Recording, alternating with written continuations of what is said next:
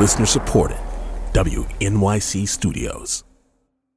Hey, Lulu here. Whether we are romping through science, music, politics, technology, or feelings, we seek to leave you seeing the world anew. Radiolab adventures right on the edge of what we think we know, wherever you get podcasts.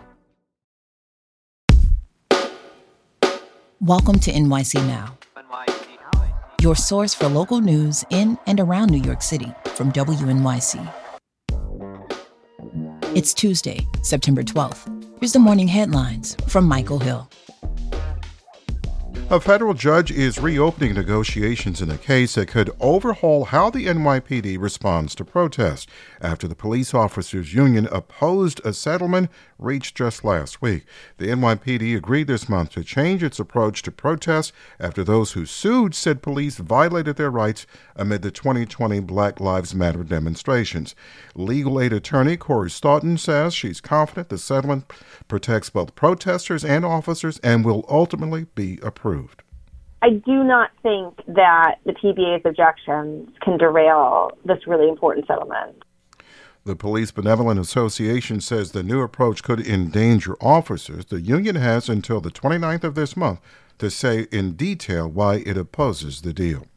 An MTA maintenance supervisor is out of work after investigators uncovered an apparent operation fencing stolen goods out of the back of a New York City transit construction trailer. WNYC's Charles Lane explains. The MTA Inspector General says 2 workers were observed accepting stolen goods from what their report refers to as homeless people. The workers then handed over cash. According to the report, one transaction appeared to go sideways when a supervisor accepted stolen goods before brandishing a knife against the throat of the seller near Times Square during rush hour. The only stolen items investigators were able to identify were 2 cases of beer. The MTA says 1 worker was fired and another is awaiting discipline.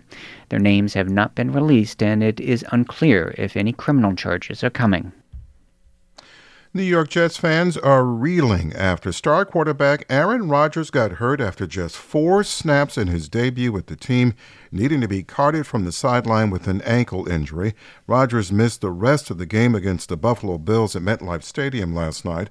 Multiple reports this morning say it's feared Rodgers tore an Achilles tendon, which could mean he would miss at least several games. The Bills' Leonard Floyd sacked Rodgers, who sat on the turf, where he reached down at his leg before trainers came onto the field.